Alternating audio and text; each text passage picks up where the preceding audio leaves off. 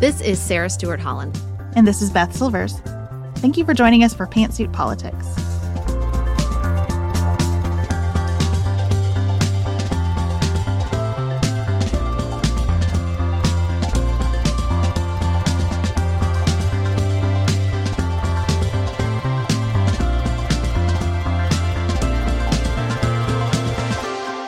Hello and welcome to Pantsuit Politics. Today, we're going to do a good old-fashioned roundup. You guys, we're going to talk about the Senate and their dress code. We're going to talk about Senator Bob Menendez. We're going to talk about the writer's strike coming to an end. We're going to talk about government funding. We're going to talk about the agony of the school drop-off line.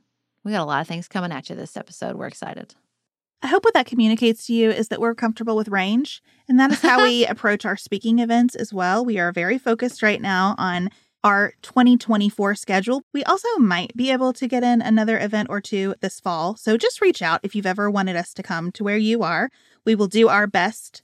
But we love getting in a room and listening and learning and just responding to whatever the room wants to hear. We appreciated so much the feedback of Maryville College's president, Brian Coker, who said that we are incredible listeners and that we were very attentive to the questions and perspectives of the students and community. That's what we're about. We want to come to your place and be in your space with your people and be helpful there and be immediately relevant to what's going on for you. So if you would like to have us come speak to your business or school or organization, you can check out our website, pantsuitpoliticsshow.com, or just reach out to Elise at hello@pantsuitpoliticsshow.com. Up next, we're going to talk about Bob and Nadine. Sounds like a country song. Life is full of what-ifs. Some awesome, like what if AI could fold your laundry? And some, well, less awesome, like what if you have unexpected medical costs? United Healthcare can help get you covered with Health Protector Guard fixed indemnity insurance plans. They supplement your primary plan to help you manage out-of-pocket costs. No deductibles, no enrollment periods, and especially no more what-ifs. Visit uh1.com to find the Health Protector Guard plan for you.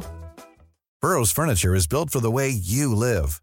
From ensuring easy assembly and disassembly to honoring highly requested new colors for their award-winning seating, they always have their customers in mind. Their modular seating is made out of durable materials to last and grow with you. And with Burrow, you always get fast, free shipping. Get up to 60% off during Burrow's Memorial Day sale at burrow.com/ACAST. That's burrow.com/ACAST. burrow.com/ACAST. It's that time of the year. Your vacation is coming up. You can already hear the beach waves, feel the warm breeze, relax, and think about work. You really, really want it all to work out while you're away. Monday.com gives you and the team that peace of mind. When all work is on one platform and everyone's in sync, things just flow. Wherever you are, tap the banner to go to Monday.com.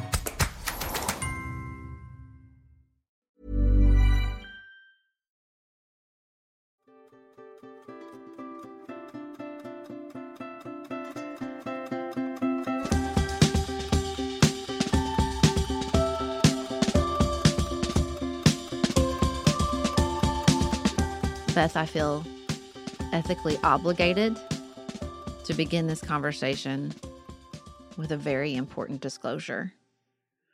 From 2008 to 2009, I worked as a legislative correspondent in the office of Senator Bob Menendez. Seems like very important information I just should disclose before we begin the conversation about Senator Menendez's most recent indictment, which you spent a lot of time with this weekend. I did, and so I can tell you that the conduct relevant to the most recent indictment does not concern your tenure in his office. It does not. 2018 to 2022. That's right. I did not get paid in gold bars, you guys. Like, that's not what was happening when I was in the office of New Jersey's, at that time, junior senator. That's how long ago it was. He was the junior senator at that time.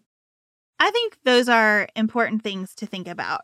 Like the fact that when this indictment happened, he was the senior senator from New Jersey, but has been in politics for most of his adult life. Long time. From mayor to New Jersey legislature, to the House of Representatives, to the Senate. Started in the school board, I think, like right out of college. Now sitting as the chair of the Senate Foreign Relations Committee.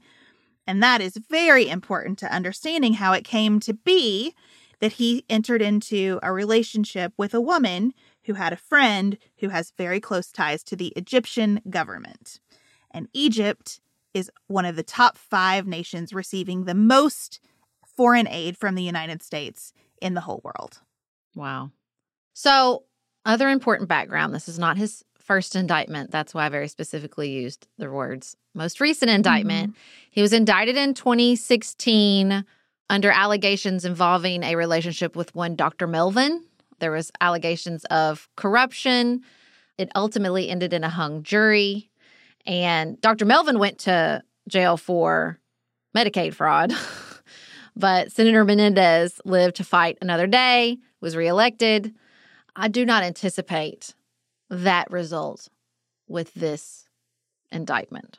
Well, and before that, Chris Christie, as U.S. attorney, spent 6 years pursuing him over a nonprofit renting a house that Senator Menendez owned. That never resulted in charges, but I would not want to be investigated by Chris Christie for 6 years. No. I bet that was unpleasant.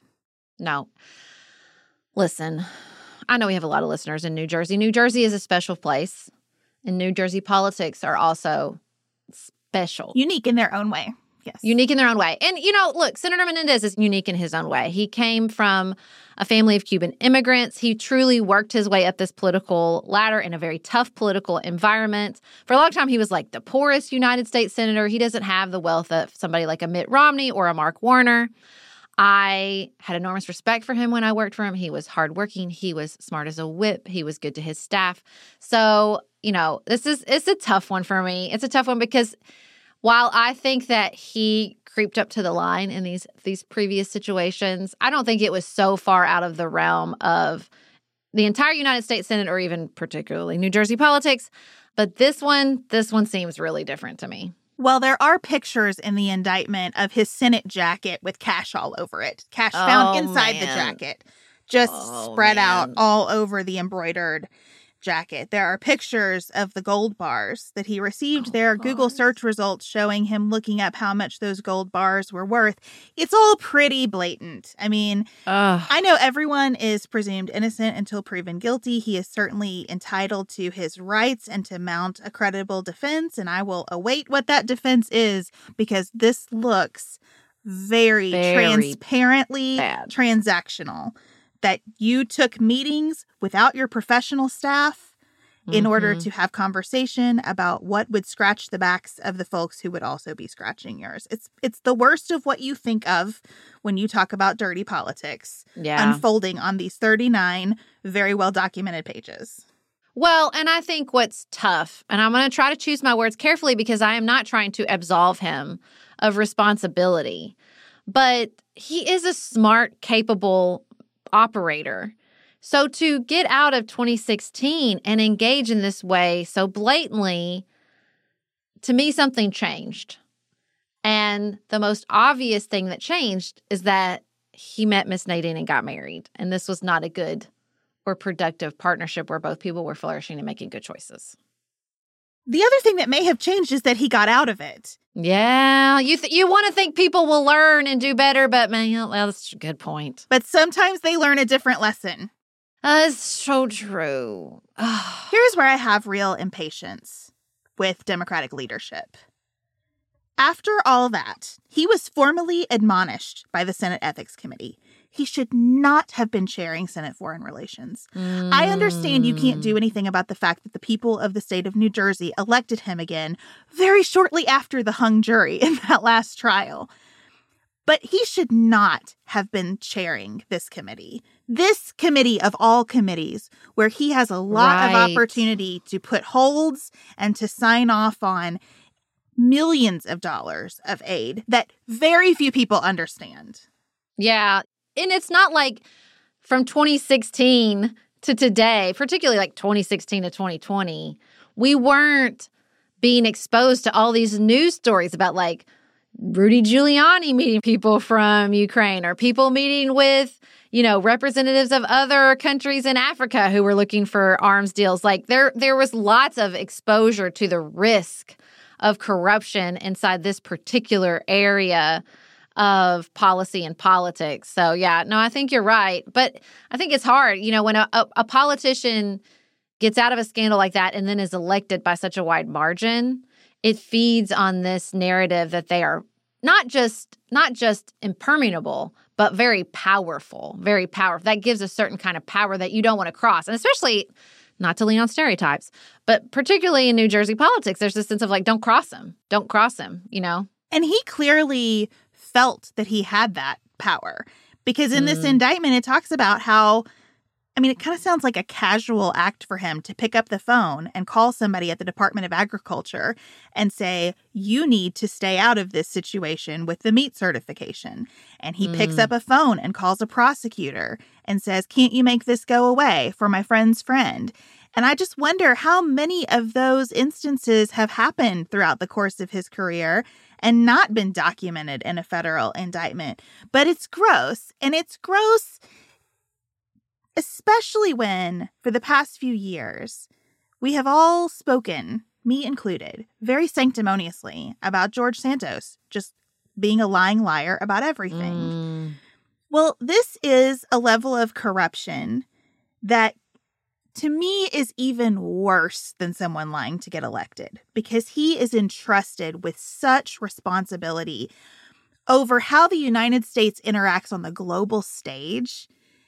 And you wield that responsibility so carelessly for a Mercedes and an exercise bike and a recliner. It's like the Price is Right showcase showdown in this indictment, like the things that are listed that he got. And it really upsets me. And I am so grateful that the Department of Justice was like, no, we are not going to be done with this. We are going to get this guy. See, that's what lends me to a different conclusion. Not that I mean, we don't have to compare them. We don't have to pick who's worse. They're both terrible.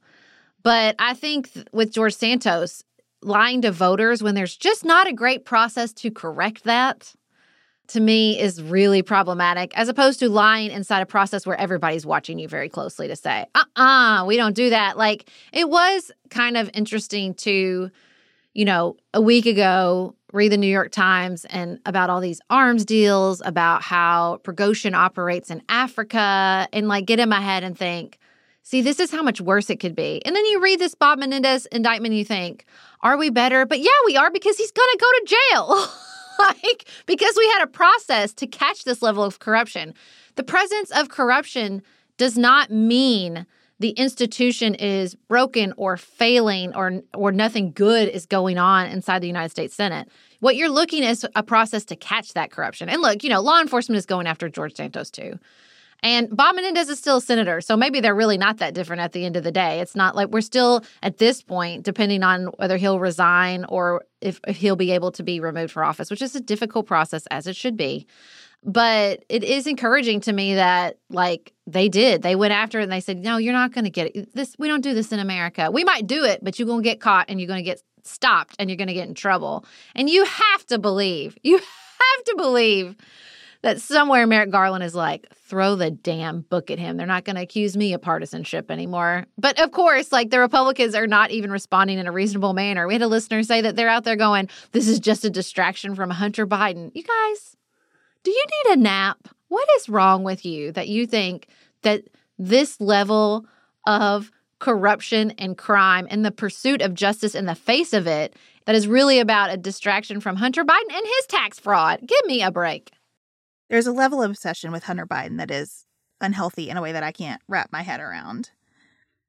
I also saw that the former president and current Republican frontrunner has, in light of these events, called on all Senate Democrats to resign. All of them. Oh, wait. Walk me through this slowly. Well, in an all caps Truth Social post. Oh, well, I assumed that. Okay.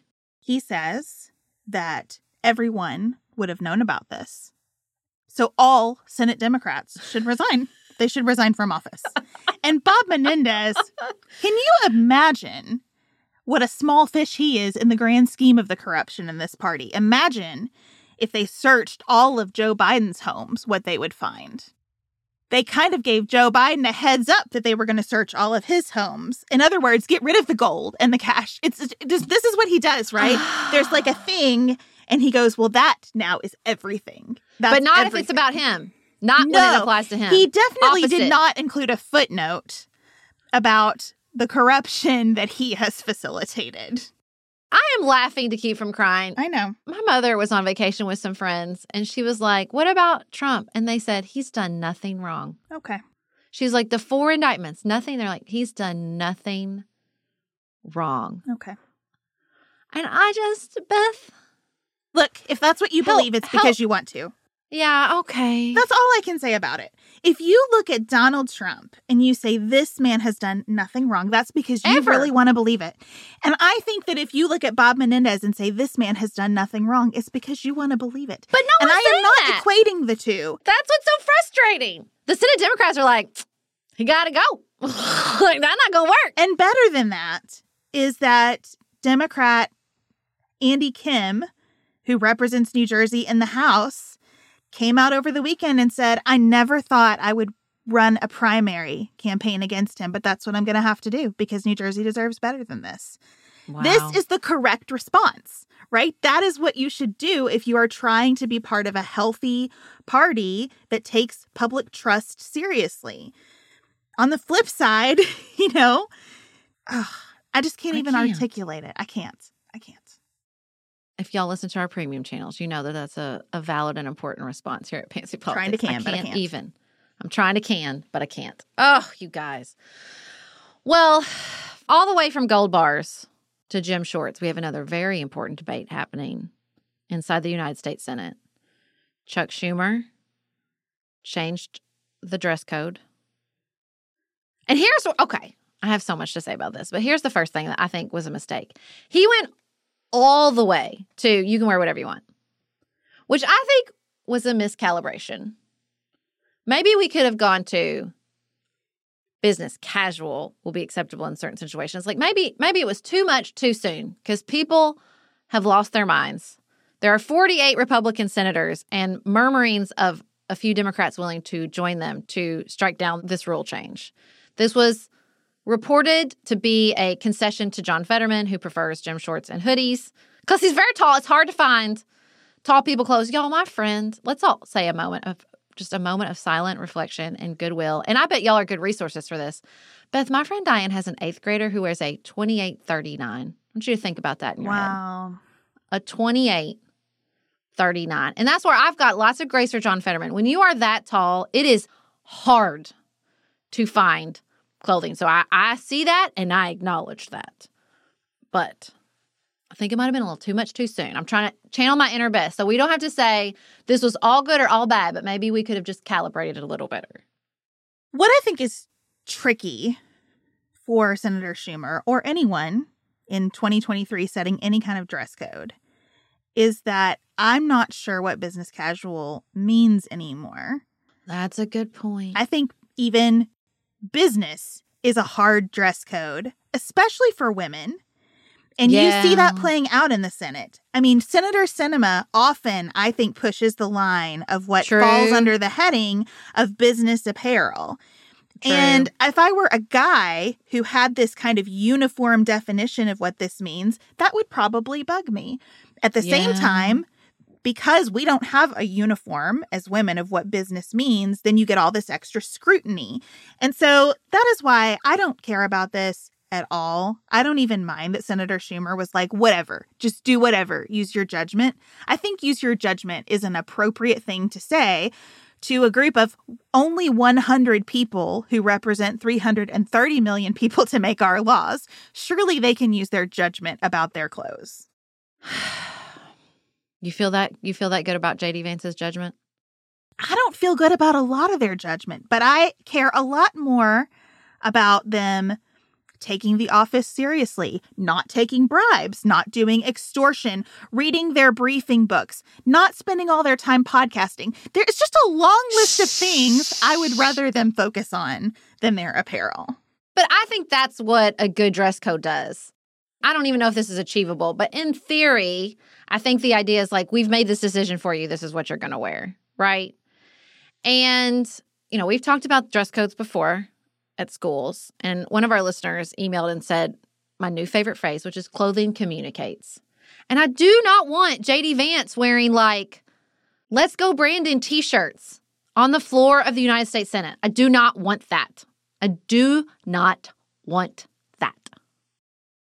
I would not mind for the dress code to say you cannot wear clothes with words on it. Okay. I think that would be fine. Because I also don't want a new level of corruption wherein Senator such and such becomes the Vineyard Vines model. Right. Every time he's on C-SPAN, whatever. Like, there are a lot of ways that this could go very wrong. At the same time, I don't like how the Senate especially, it has become all about the optics. Like, it is all that they look really nice and they travel in entourages and they do their press hits. And it sounds, especially from that recent McKay Coppins piece about Mitt Romney, like very few of them are carrying the workload, the substantial workload of the United States Senate. Which they're getting done as we transition to our next conversation. They're doing a lot better job than their compatriots in the House of Representatives. That is for sure. Right. They got all the 12 bills. They did the spending. They did their job. So I want to make sure they get that shout out. I just struggle. But look, I do not think we are better off as a nation because John Fetterman is wearing a suit, even though he has never been a guy who wears a suit. And he has been elected to many offices by people who know that he is not a guy who wears a suit. In my mind, in the theory, I really don't like the increasing informality with which Americans just generally treat life. Yeah, you don't like that in the world, though, right? It's not just the Senate. You don't like that in the world. I don't like that in the world. Because here's what I think. This isn't going to be a controversial take. I think the way in which people are increasingly acting ugly and hateful to retail staff and wait staff and just generally, as we say in my house, showing your butt is related to the fact that some people show their butts, literally. Like, I just, I think they're related. I think that there is a formality. This is what I teach my kids about church clothes. This is a sacred space. We communicate that with our clothing, with the effort in our clothing. So it's really about the effort to me. It's really not about the clothing because your effort might be jeans and your best t-shirt. That's fine. But I want to see some effort because I think in getting dressed, that's why people wanted to dress up for the Eras Tour, right? Because when you exude effort, it like builds the experience. It places importance on the occasion. Like that's just a part of the whole in which we say this is important. This is something we prioritize. And I think, when everywhere is pajama land, we don't dress differently when we leave the house, then we think we can act how we act in our house, which is why we talked about on our premium event that people are pooping in dressing rooms and it's like an actual issue out in the world. I don't think they're disconnected. I just don't. I'm sorry. So sometimes people confuse our voices. Everybody, that was Sarah. Okay? That was all Sarah. How dare you? And now this is Beth. And I will say, I just don't agree because some of the worst behavior and the most consequentially worst behavior I've ever seen in my life has been done by guys in suits. But I'm not saying it causes it. I'm just saying it's related. It's not X then Y. I think it's not a one-way street. Absolutely. But I don't think they're completely unrelated either. I do not think that everyone dressing a little better right now would shift the overall impatience, ugliness, meanness that's happening in a lot of places. Because I think that some of that impatience, ugliness, meanness is just part of like a bunch of pinup stuff that we haven't dealt with yet. And I don't think we can deal with it through our clothing. I just don't. Now, do I want the Senate to be conducted in pajamas? I do not. If I were elected to an office like that, would I have on a jacket every damn day of my life? I would. I was raised a certain way. I went to work in a place where I could not wear open-toed shoes for several years, so I get it. And it's not that I think clothing does not matter at all. But these folks have been dressing this way for an awfully long time, and the conduct in the Senate has still degraded. So whatever it takes to shift them to a more collegial work environment, I am for experimenting with. See, I don't think it's necessarily degraded. I've cited this several times on this podcast where I don't even remember who it was. He retired after many years, and he was like, when I got here, 20 people came to work drunk all the time. It's gotten better. And I think, they passed a lot of bipartisan legislation in the last term. They've done a good job on this budget. Yes, I was horrified by some of the reports coming from Mitt Romney. Absolutely. It's definitely not a reflection on everybody. Listen, Dick Durbin's out there doing everybody's jobs. But so I just don't want to get in a cycle of they're the worst, they're just getting worse. Because I don't think that's consistently true. I think it's a more complicated story. I'm not saying you're saying that, but I think it's easy to get in that space. No, I don't think if we all, started wearing trousers, although something's going on because that is the fashion trend. The fashion trend right now for this fall is everybody dress up. Trousers, blazers, blouses, which I think is fascinating, right? That's fascinating. So why is that? There's something going on there. We've all seen The Devil Wears Prada. The blue is never just a blue, right? And so I think that's interesting. At the same time, everyone is out there trying to elevate that we have this moment in the Senate where they're telling John Fetterman basically, and I think that's probably some of the difficulty of this. Of course, nobody wants to make John Fetterman's life harder. We all want him to be in his best mental space. I like him a great deal. I think he's a great senator. But it's just tough. Even understanding his wardrobe choices and understanding why and understanding they elected him, I don't really even want to see him in gym shorts and a hoodie on the floor of the United States Senate. I just don't. I'm sorry. And dress codes are a part of making places more inclusive. They just are. Mm-hmm. And so if this leads to a world where people are more comfortable coming to work as their authentic, full selves, I think that that's worth experimenting with. Again, they should just be able to use their judgment. They're senators, for God's sake. But some of them have bad judgment, Beth. Well, it was really interesting because the New York Times did a whole piece on the new generation of Congress people like Max Frost and all these really young state legislators and what they're choosing to wear.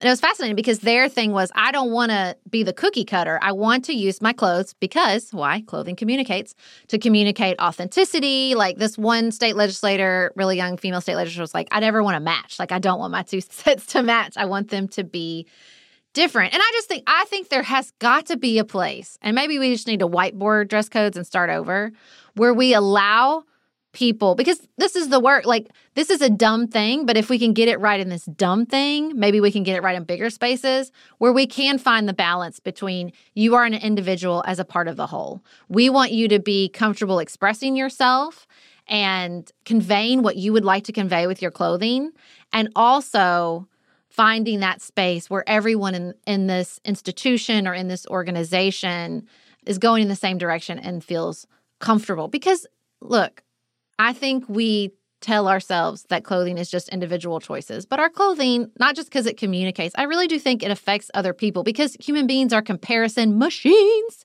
That's what we like to do. And so I'm sure you're right. I think when Kristen Sinema was pushing the bar, that there are some people that are like, well, I'm following the rules. It's like Mary Martha from the Bible. That's why that story is so impactful.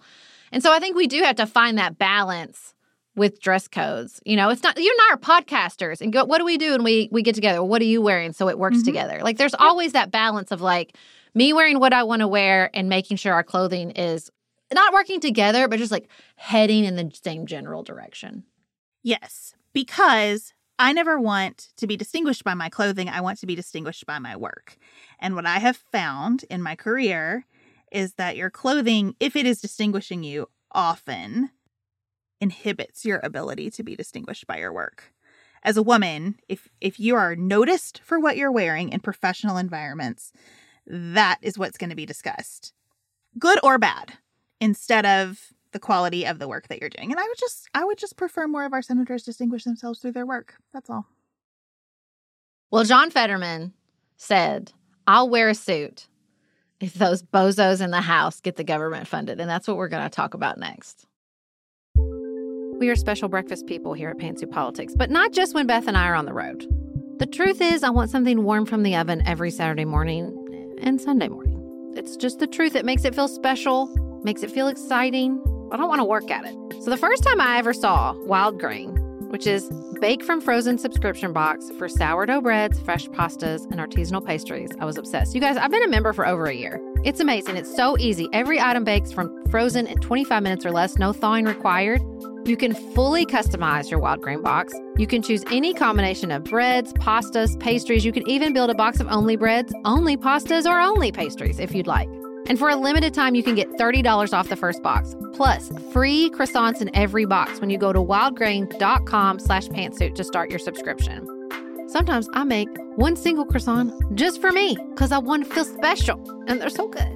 You heard me. Free croissants in every box. And $30 off your first box when you go to wildgrain.com/pantsuit. That's wildgrain.com/pantsuit. Or you can use promo code pantsuit at checkout. This show is sponsored by BetterHelp. Can I get something off my chest? Every day I feel a little pang of sadness because I think about Griffin going away to college. Y'all, he's a freshman in high school. This is not healthy or normal. This is why I have it on my list of things to talk to my therapist about. We all carry around these things, big and small. When we keep them bottled up, it can start to affect us. Therapy is a safe space to get these things off your chest and to figure out how to work through whatever is weighing you down. If you're thinking about starting therapy, give BetterHelp a try. It's entirely online, designed to be convenient, flexible, and suited to your schedule.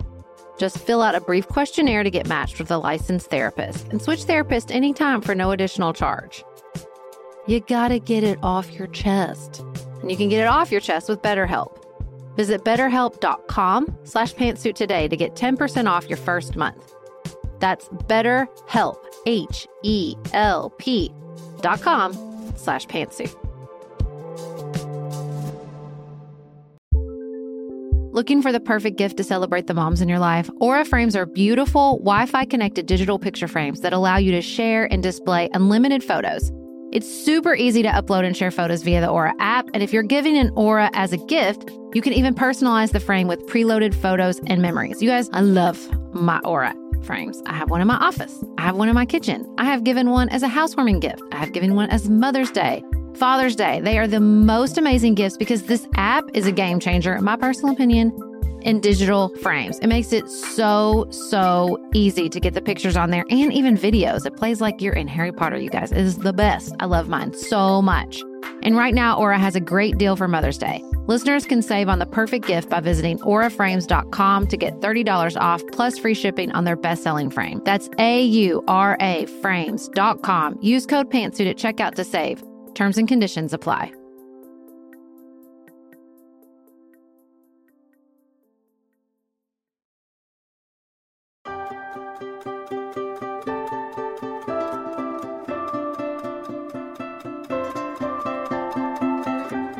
So, Beth, we're going to talk about a deal in Hollywood in the absence of a deal in D.C.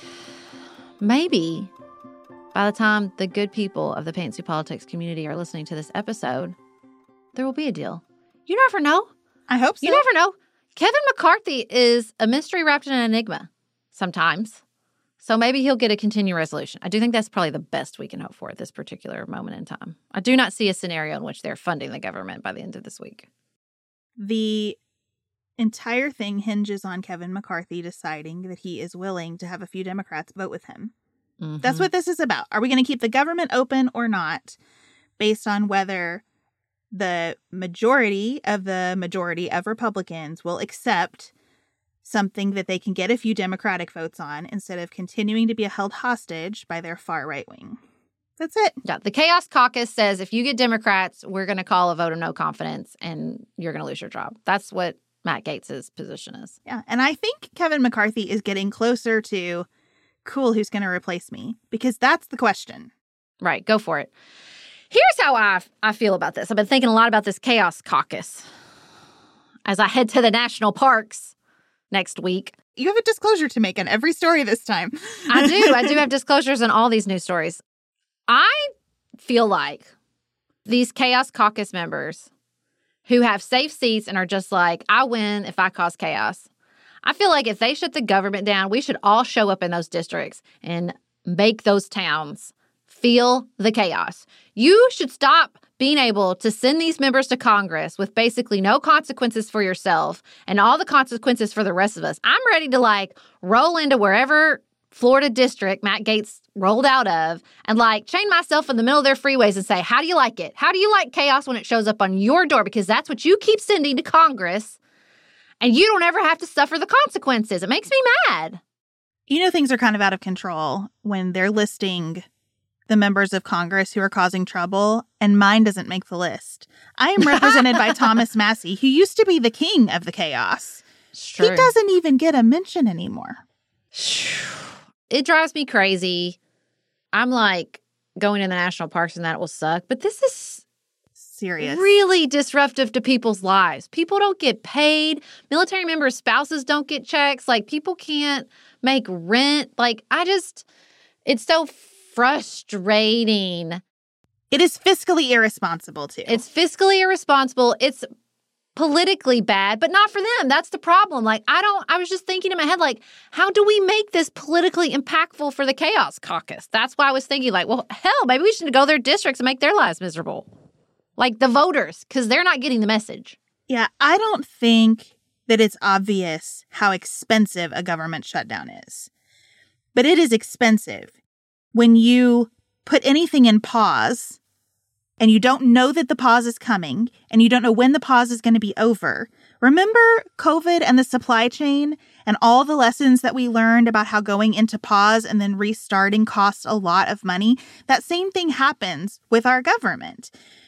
It costs the macro economy money. Some of it we get back, but not all of it. And for people who work for the government, and there are millions of them doing all kinds of different jobs, even though they get back pay, which again is expensive for the government to handle, money has a time value for them. Yeah, just to ask people to work for free. Yes. Just to look at millions of people and say, hey, could you work for free because we don't want to agree to the deal that we negotiated under the debt ceiling that's already been passed through the Senate. So could you just, work for free for a while we make people mad? We heard from someone who said, yes, I'll get my back pay, but my power company doesn't care that I haven't gotten a paycheck yet. I will still be charged interest on my bills that are accruing while I'm working without getting paid. It's terrible. And I put so much blame for the possibility of this turmoil on Speaker McCarthy's shoulders because he continues to allow this very small group within his majority to hold the reins. I always think about the beginning of Taylor Swift's song Bejeweled with him. They are walking on his peace of mind in shoes he gave them as a present. And he keeps putting them first when he's not in their top 5. Come on, guys. They don't like him. They want to oust him. They want to provoke the shutdown. They want to do the motions to vacate because this is how they get all of the attention on them. And attention is their whole deal. And I just wish he would tell them to take a long walk, try their best, bring whatever motions they want to bring, put up whomever they want to put up for speaker. But in the meantime, he is going to keep the government open. And I truly hope that that's the decision he will have made by the time you hear this. Yeah, agreed. Well, listen, we have some good juju out in the universe because the studio heads seem to have mostly followed that general direction and done the right thing. They have reached a deal with the Screenwriters Guild, and the Screenwriters Guild press release was it's exceptional. And the studio's press release was we have a deal. Mm-hmm. So I think that sounds great. I don't even need to read it. I just read the press releases and thought, I think this sounds great. I couldn't find a lot of detail as we're sitting down to record because it's pretty new information that they've reached agreement, but I'm excited to learn especially what they have done on AI. Mm-hmm. And I am excited to see what impact, if any, this will have on the actors' strike. Well, I just keep thinking about Chelsea Devonta saying, unless you want all your media written by Nepo babies. And I'm not saying that as a character judgment, but that's all. The only people who could afford to do it, could afford to work their way up the reins and work in these writer rooms were rich people. And I don't want all my media written for rich people. I don't want none of my media written by rich people, but I don't want all of it written by rich people. And so the idea that now we have a minimum size of the writer's room, we have minimum seasons, we have better negotiated pay through streaming, this is all excellent. And I have to think it's got to be a really great sign for the actors as well. And I also think that it is a better long-term move for the studios to invest in people than technology. Mm-hmm. Because if you think about how quickly a lot of the sort of age me, look at me in these fantastical scenarios, like the way that we have applied AI to content creation on social media, in my mind has already kind of flamed out as being interesting or discussion worthy. So in the long run, having people writing the stories is the way for stories to continue to be something that we really treasure and that we'll continue to spend money on. And I'm glad that the studios were not so short-sighted as to dismiss that.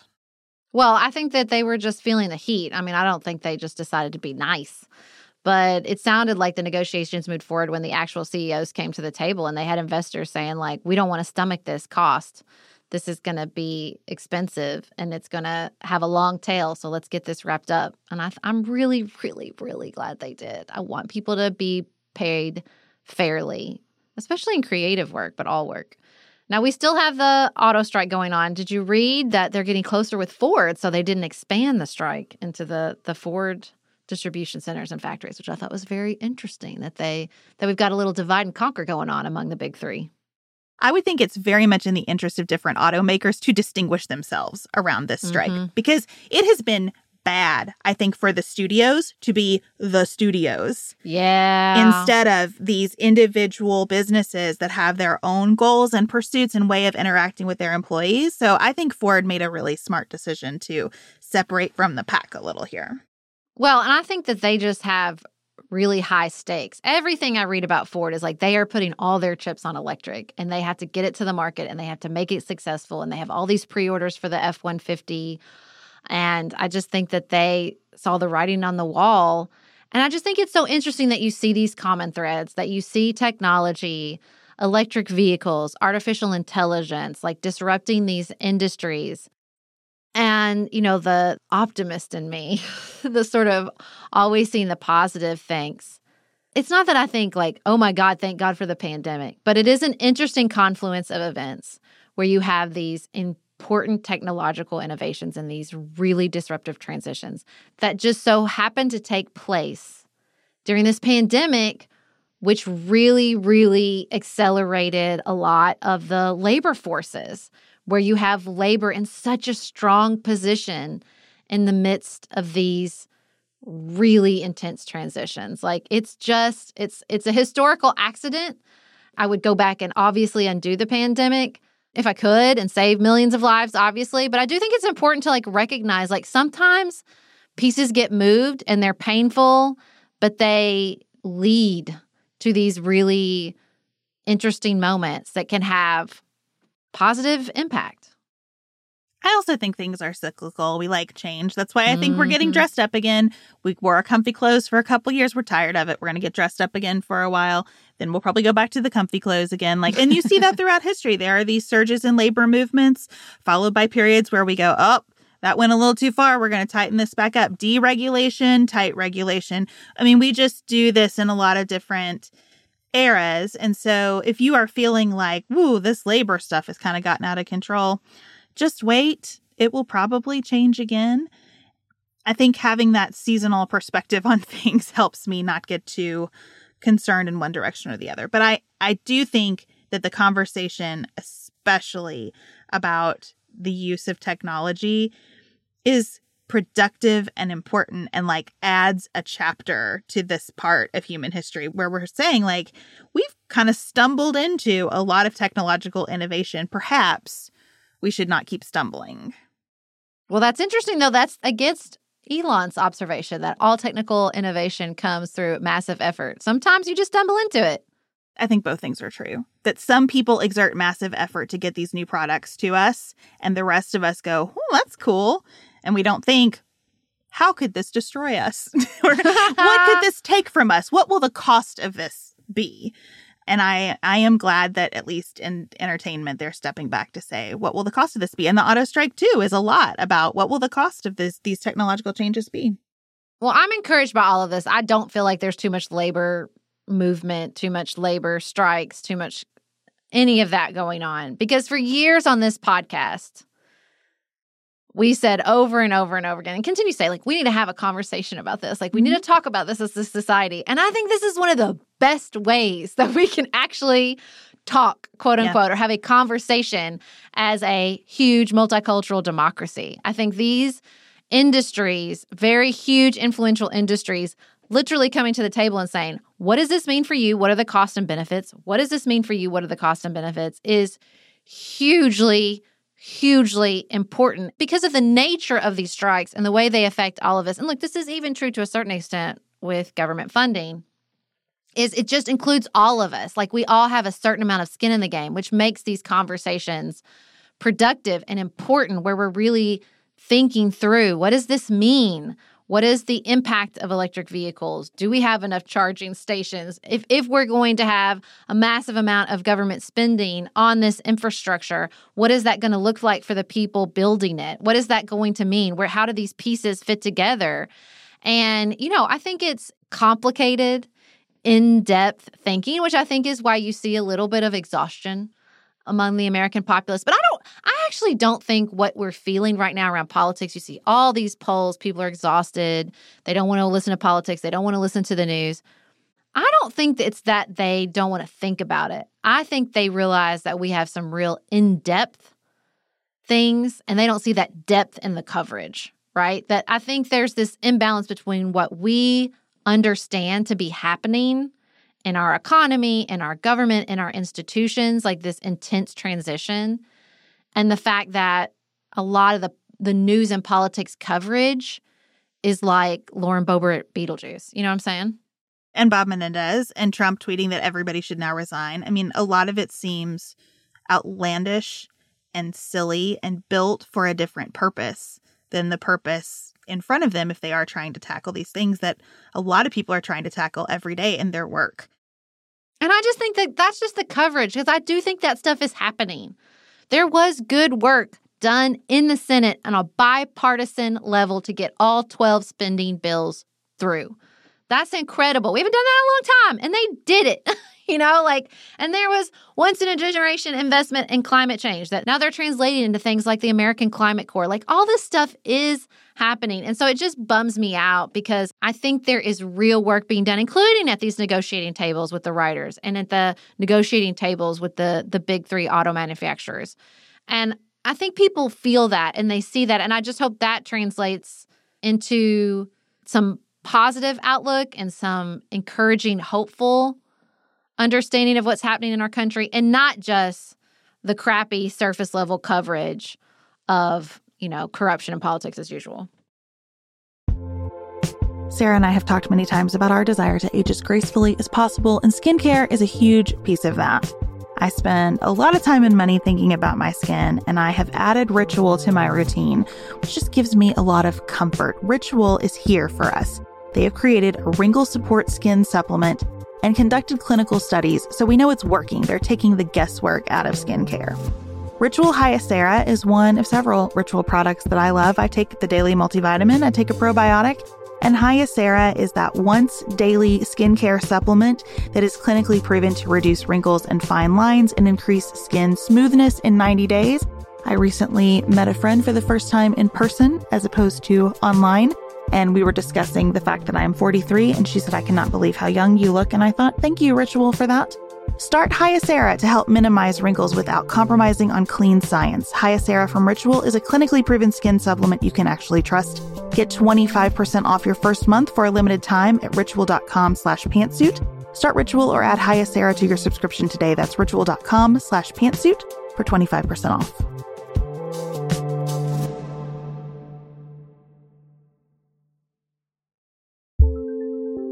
There's not much worse than a dry and itchy scalp.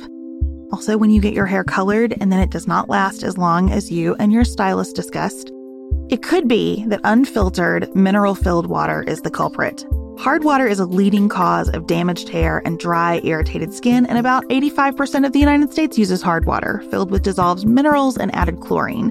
That's where Canopy's new filtered shower head comes in. Canopy, known for their beauty hacks and reimagined humidifier, has revolutionized the filtered shower head. Dermatologists recommended this unique 3-stage filtration system greatly reduces contaminants and odors in your shower water, leaving you with healthy hair and glowing skin. Best of all, the Canopy filtered shower head is hassle-free. Installation is a breeze, and its unique quick-release filter replacement feature allows for seamless filter replacement unlike any others on the market. Go to getcanopy.co to save $25 on your Canopy filtered shower head purchase today with Canopy's hassle-free filter subscription. Even better, our listeners can use code PANTSUIT at checkout to save an additional 10% off your Canopy purchase. Hurry, your hair and skin will thank you.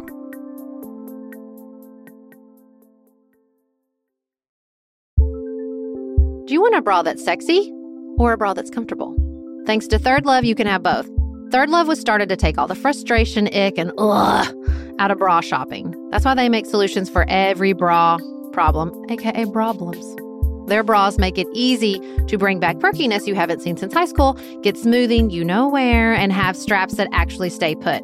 Designed at their headquarters in San Francisco and made from premium materials, they put every style through hours of wear testing on real women, including themselves, before it's given the stamp of boob approval.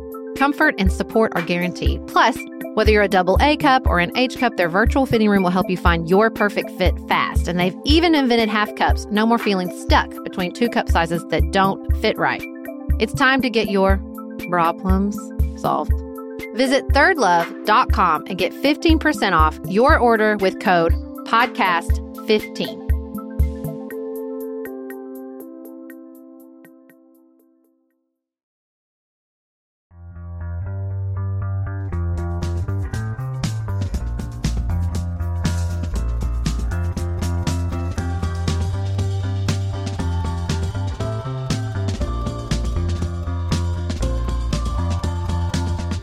Beth, I sent you an article from The Atlantic by Angie Schmidt.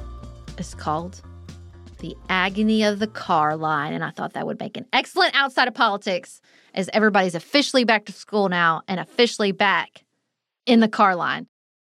Another important disclosure. Neither you nor I spend any time in the car line. No, the only times that I have spent in the car line were truly exceptional circumstances, and I vowed to never do it again unless it was absolutely necessary. And now I schedule everything in our lives with a good buffer for the bus to be late because I will not be in the car line. Okay, so your kids take the bus to and from school? To and from school, yes, they do. So in the continuing theme of disclosure on this podcast, so my children take the bus home 1 to 2 days to 3 days a week, depending on the child, because I have a child in elementary school, middle school, and high school. Because of just a lot of luck in city planning and business placement, my children walk to their extracurricular activities a majority of the days. Everybody, elementary, middle, and high school, they all walk to their music lessons. Amos walks to his art lessons. Now, my mom takes Felix to some doctor's appointments once a week, but she gets him off the bus and takes him because he gets off the bus so soon. That's part of it. He gets off the bus. He's like the first stop, so he does not spend much time on the bus. But now my children do get taken to school in cars in the morning, and this is a missing piece of this article, which is we carpool. At the very least, if there is some component of your life that just does not work with the bus, like I get it. The bus comes super, super early here. I think Griffin and Amos would have to be out there at like 6:30 in the morning. And that seems unnecessarily harsh. I hate school start times anyway.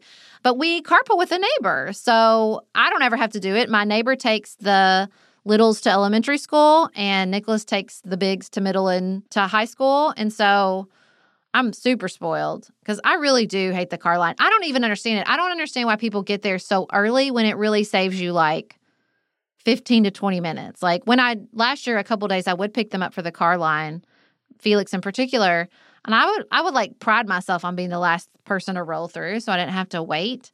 But it does seem like complete inefficiency, terrible design. People are sitting there idling their motors for like truly hours. I will go drop something off for Felix at the elementary school, and there will be people already waiting at the front of the car line at 1:00, and they don't get out until 2:50. It happens here too.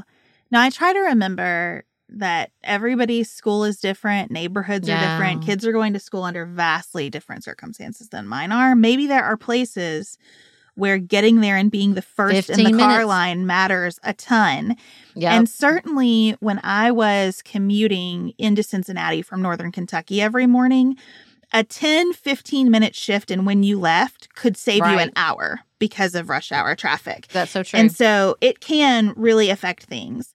That sucks that's the choice you have to make. It does suck. That's not on you. That's a bad design if the choice is get there an hour early or be an hour late for work. We've messed up, America. And truly, I don't know how people who have to be at a place at a time, like not the works from homes like we are, deal with the variability around buses. Yeah. And with the spread, so my middle schooler gets on the bus a few minutes before 7 a.m. My elementary student now does not get on the bus until 8:50. 8:50 is after the school day has already started. They split her route into two because there were too many kids and not enough bus drivers. And so she is missing 20, 30 minutes of classroom time every single day. That is the plan. This is not a temporary. Surely they're going to tighten that up, Beth. I Surely. hope so. And I'm not complaining. I understand. They're doing their best. Everybody is trying to solve this problem. No one wants this. We have principals in our school district who are starting to regularly drive buses because Wow. there are not enough bus drivers. And I can see just in the email and the Bloom's communication that principals are spending huge portions of their day on transportation logistics. I am not mad at anybody. I'm not blaming. I'm not criticizing from the sidelines. If I could drive a school bus, I would. No one wants me to drive a school bus. I cannot No, y'all, do I've it. been in a car with her. I don't mean to be ugly. You don't want her drawn a sword. I am not a great driver. I am not a confident driver. I cannot do it. But it is a real problem. There's a lot of spatialness that goes on Yeah. with a school bus. Yeah, and I have no spatial ability whatsoever. I do want to plead my case for carpooling because I do think this might be at least a medium-term solution. If we all just looked around and said, who could I carpool with, either direction, so that there aren't so many cars in the carpool lane. So we're cutting down on some of this difficulty. If the bus is just not a solution for you, or if you could carpool to a bus stop, I don't know. Like there's a lot of pieces here. I think if we could get together as communities, this is a lot of what we love here, right? We want to work together as a community. And I love that my kids spend their morning with other adults. Just that short car ride. A lot happens in a car. You gotta have some really good conversations with kids in a car. You know what I'm saying? And so, like, I like that my neighbor Courtney is in their life every morning and they're listening to her music on the radio and talking with her about things. Like, I think there's a lot of extra benefit to this. And, you know, we also shouldn't forget walking and biking. Everybody used to walk and bike to school. My husband gets really upset because he's like, I biked 2 miles to school. What's the big deal? But I think there's like, I love the Japanese solution where like the kindergartners, they walk, but they all walk together in their little yellow hats. So everybody knows like that's what's happening. They're walking. I think we could have a lot more space and room for other ways to get there as well. But this is not working. Like we need to, again, start brainstorming because I don't think it's serving the schools. I don't think it's serving the parents. I don't think it's serving the students. Like there has got to be a better way. It all gets even more complicated if your school district has really prioritized socioeconomic diversity in the schools. Both of my girls really go to true neighborhood schools. Yep. And so their bus rides are very short. Jane could walk or bike to and from her middle school. The roads are not such that that is an option for our elementary school. There are not sidewalks. It would not be safe for kids to try to walk or bike to the elementary school. But that's a choice too. Like we could make it safer for kids to bike. Yes, absolutely. Like that is a thing we could do. You know, my community's added a ton of bike lanes. Like we could really prioritize a way that they would not be biking alone. I mean, that's the danger in biking is often when you're by yourself. And maybe I should work on this in my own community. Like there's a way for Griffin, I think, to bike to school with his friends. But a lot of that is like, you know, he's dragging a violin to school. It does not lend itself. We tried it a little bit in middle school. He biked, but it was like the violin, getting the violin on the bike and back was really difficult. But, you know, I think some of this like problem solving, maybe we just need to, you know, focus on a little bit because I think we use cars to solve problems so often and they're not really solving problems. I just wonder if staggered start times are more of an answer. Like within an elementary school, if the schedule staggers a little bit, that's terrible for parents too. But if we're not going to have enough people driving buses, we are going to have to shift things in pretty significant ways that are going to be shocking and a big adjustment. And, you know, everything that happens at school that's different than when you went to school, you think is horrible, right? Like, that's your first reaction, like, oh, this was so much better when I was a kid. But we are all going to have to walk back from that because this is such a mess in so many very different communities across the United States right now. Well, it's not a very uplifting note, but I think you're right. And we look forward, as always, to hearing about how this is affecting you guys. We want to hear if your community in particular has found a good solution to the agony of the car line. We want to hear about your thoughts on, you know, everything we discussed in this episode. Please do not be too mean to me about my opinions on the Senate dress code. You know, my heart is in the right place, guys. Now, before we wrap up, we are still working on our speaking schedule for 2024. We're filling up. We've got some really exciting opportunities. It does look like we're heading to Indianapolis finally. We've had so many people interested in bringing us to Indianapolis. We're excited about that.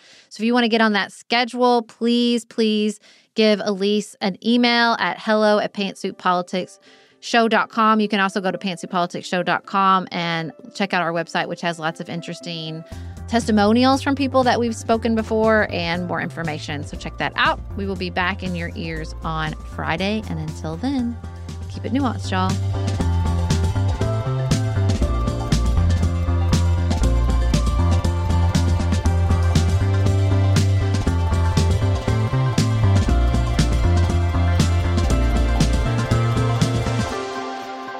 Pantsuit Politics is produced by Studio D Podcast Production.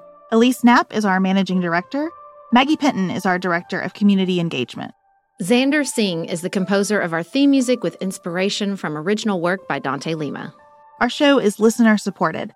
Special thanks to our executive producers: Martha Brunitsky, Allie Edwards, Janice Elliott, Sarah Greenup, Julie Haller, Tiffany Hassler, Emily Holiday, Katie Johnson, Katina Zuganellis-Kasling, Barry Kaufman, Molly Kors, Catherine Vollmer, Lori Ladow, Lily McClure, Linda Daniel, Emily Neasley, The Hutchins, Tracy Putoff, Sarah Ralph, Jeremy Sequoia, Katie Steigers, Karen True, Annika Uvaline, Nick and Elisa Valelli, Amy Whited, Emily Helen Olson, Lee Shea McDonough, Morgan McHugh, Jen Ross, Sabrina Drago, Becca Dorval, Christina Quartararo, Jeff Davis, Joshua Allen, Melinda Johnston, Michelle Wood, Nicole Berkless, Paula Bremer, and Tim Miller.